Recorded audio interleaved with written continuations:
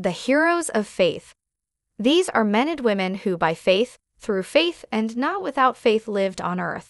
Like us, they were sojourners, and so by faith yielding to God they heard, believed, forsook, obeyed, walked, lived, moved, esteemed, kept, blessed, and were translated. They were not afraid. Through faith they subdued kingdoms, wrought righteousness, obtained promises, quenched the violence of fire. Not without faith did they worship, receive strength, esteem, make choices, offer sacrifices. They were resolute pilgrims, not mindful of where they came out. They desired a better country, one which is heavenly. They held fast to the profession of their faith, not wavering. In the face of all challenges and life's vicissitudes, their eyes were set as a flint, not knowing what, where, when, or how, but knowing who has promised. They declare plainly that they seek a better country. They walked by faith, conquered through faith, and died in faith. Praise the Lord. Shall we pray together? Father, we thank you for this opportunity we have once again to look into your word. We pray that your Holy Spirit would speak unto us and inspire us in the name of Jesus. Amen. We turn again to the book of Hebrews chapter 11 and we read from verse 1. Now faith is the substance of things hoped for, the evidence of things not seen. In the last episode, we set the context of the Hebrew 11 faith, and we emphasized the centrality of faith for Christian living. We mentioned that the exercise of this faith is not optional for a Christian, it is compulsory. And this faith is not just the faith for possessing temporal things, nor is it a tool for gathering the toys of this world, but rather it helps us patiently endure all we go through on earth as believers. Now in today's episode, we will be looking at verse 1 again, but shifting gears to come to understand this faith better. The question we will attempt to answer today is, what is faith? And the topic is the description of faith. Faith is. I know you're probably saying that yes, I know. It is the substance of things hoped for and the evidence of things not seen. Hebrews chapter 11 verse 1, right? While this is correct, it does not tell us the essence of faith. Take for example, I attempt to define light and I say light dispels darkness and makes sight possible. I'm sure you would agree with me that I only give the characteristics of light and not what makes up the light.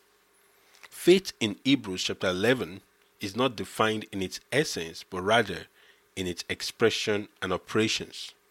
Now this is okay.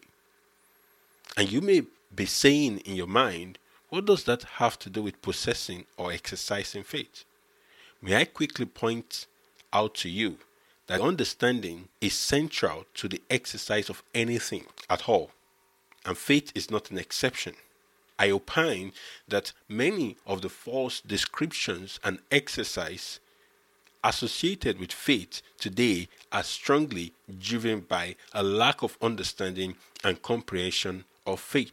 So what are we dealing with today? Number one, I will start with what faith is not, and then look into what faith is, and if the Lord permits us, we will look briefly into how to possess it. What is not faith? You have probably heard people mention that we all have faith and exercise faith every day. For example, in believing that the car we drive will work, or the seat we sit on will not sink, or the house we live will not collapse, etc. Now, while all these seem persuasive and perhaps appears to be an attempt to simplify faith, they are false description of faith. What is being described there is a trust system, and trust is not faith. Else, it would mean everybody has faith in one form or the other, sinners and believers alike. Faith is more than trust. Trust is built on the behavioral predictability that comes from previous interactions. For example, I know the chair I sit on will not break or sink, or the engine of the car I drive will work, or the house I live will not collapse, simply because based on my previous knowledge and or experience, or perhaps knowledge and experience of others, I have come to live without thinking of the possibility of the contrary. It just works every time, every day it works. So even though I don't know the builder of the car or the chair or the house, I trust the system because the system has been known to work based on experience. The other assertion I dare to make again, contrary to popular opinion, is the thought that to have faith is to believe. Now, I will say here again that there is belief in faith, but faith is more than mere believing. We can only believe what is intelligible, what we can understand, or what is probable. Believing is a mental conviction based on some evidence. In the case of faith, it is the evidence itself and does not require any evidence as proof. You can believe without having faith, but you cannot have faith without believing. Believe is a part of faith, not the whole. Is an act of the intellect, while faith is of the soul. So similarly, faith is not intellectual conviction, nor is it mental imagination. You might have heard situations in which preachers or people say to you, imagine what you desire and then believe that you would have it. Neither of these two represents true faith. Imagination on one hand projects unreal images out of the mind and seeks to attach reality to them. Faith creates nothing. It simply reckons upon that which is already there. Intellectual conviction is all about your brain. True faith is a matter of the heart, and no intellectual conviction without the agency of the Holy Spirit affect the inmost springs of our lives. I would also like to say that faith is not reasoning, nor is it repetitive assertion. Reason, just like belief, moves in the sphere of sensible and material things and concerns itself entirely with that which are apprehensible by the human senses.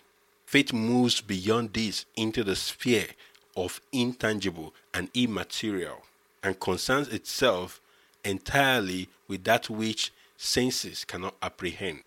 You might have heard that you should repeat a positive affirmation over and over, and you simply make what is affirmed a reality. Brethren, that is not faith. Repetition affects the subconscious mind in our head, not in the soul. Repetition only works in situations that are within our control.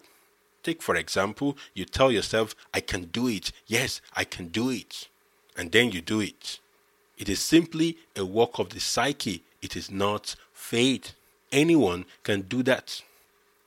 The problem that many of us face is that we try to bring spiritual things into the realm of our senses and reasoning, because we find it hard to comprehend spiritual things. We have exercised our physical senses and reasoning to the point that we cannot imagine the existence of anything outside it.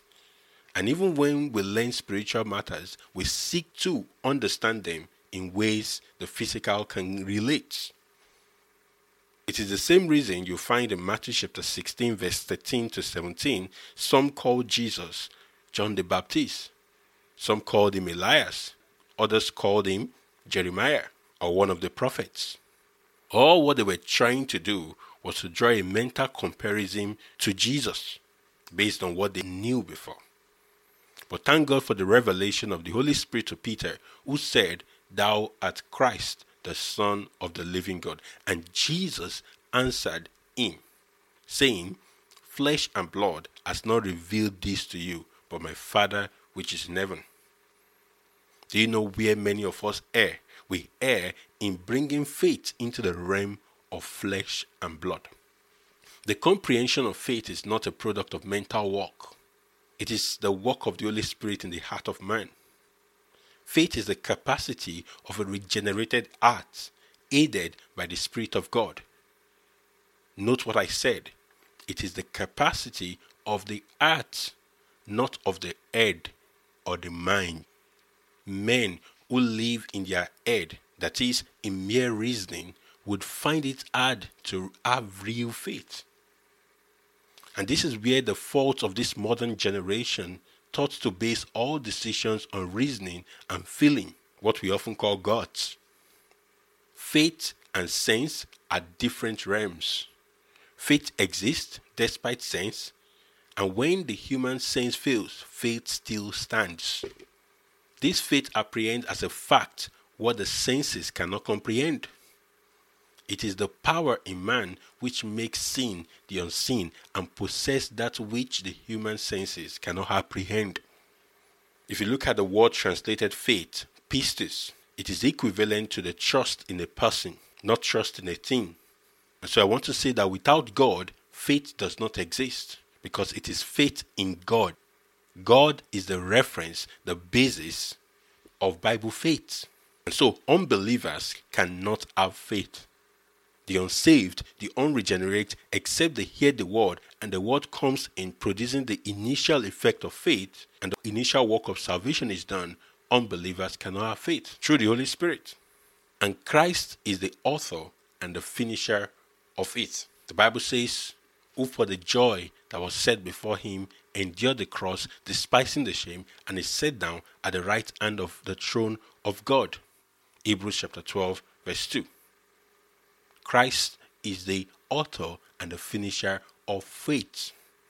Do you know one thing I've come to realize is that you cannot teach faith. It is experienced and taught. The Bible says faith comes by hearing. It comes. It is not worked out or taught. It is the entrance of the word that gives light and gives understanding. This understanding is a spiritual understanding that help us to comprehend God and his capabilities. The same that Paul prayed to God for the Ephesians in chapter 1, verse 18 to 19, after a length of their initial faith, their salvation, that their eyes of understanding being enlightened, that they may know what is the hope of his calling and what is the riches of the glory of his inheritance in the saints, talking about God. And what is the exceeding greatness of his power to us who believed? That is a petition that Paul made for increase in faith there. You see that there are degrees in the possession and exercise of faith. Just like Apostle Paul, the apostles in Luke chapter 17 verse 5, they petitioned Christ saying, Lord, increase our faith. So you find that to become strong in faith, we must persevere in prayer and soak ourselves in the word. Unfortunately, this is lacking in many believers today. But I want to say that increase of faith or possession of faith at all does not come by argument or evidence. It does not come by scheming, but it comes by God's influence on the hearts. Like the father of the boy with unclean spirits in Mark chapter 9 verse 24, who said, Lord, I believe, help my unbelief. It is not out of place if we also will come today to God and say, Oh God, I have believed, I have come in salvation, but Lord, help my unbelief. Where I have brought faith to the realm of the mind, of the senses, forgive me. I'm asking for true faith. Those who come to God in prayer and the study of God's word are those who are on their way to faith and increase therein. The Bible says that God is a rewarder of them that diligently seek him. I will stop at this point and let you reflect on these critical points that we have raised. But I want you to seek the face of the Lord today. It is my prayer that God will open your heart to this great experience of faith and abounding in it in Jesus' name. God bless you.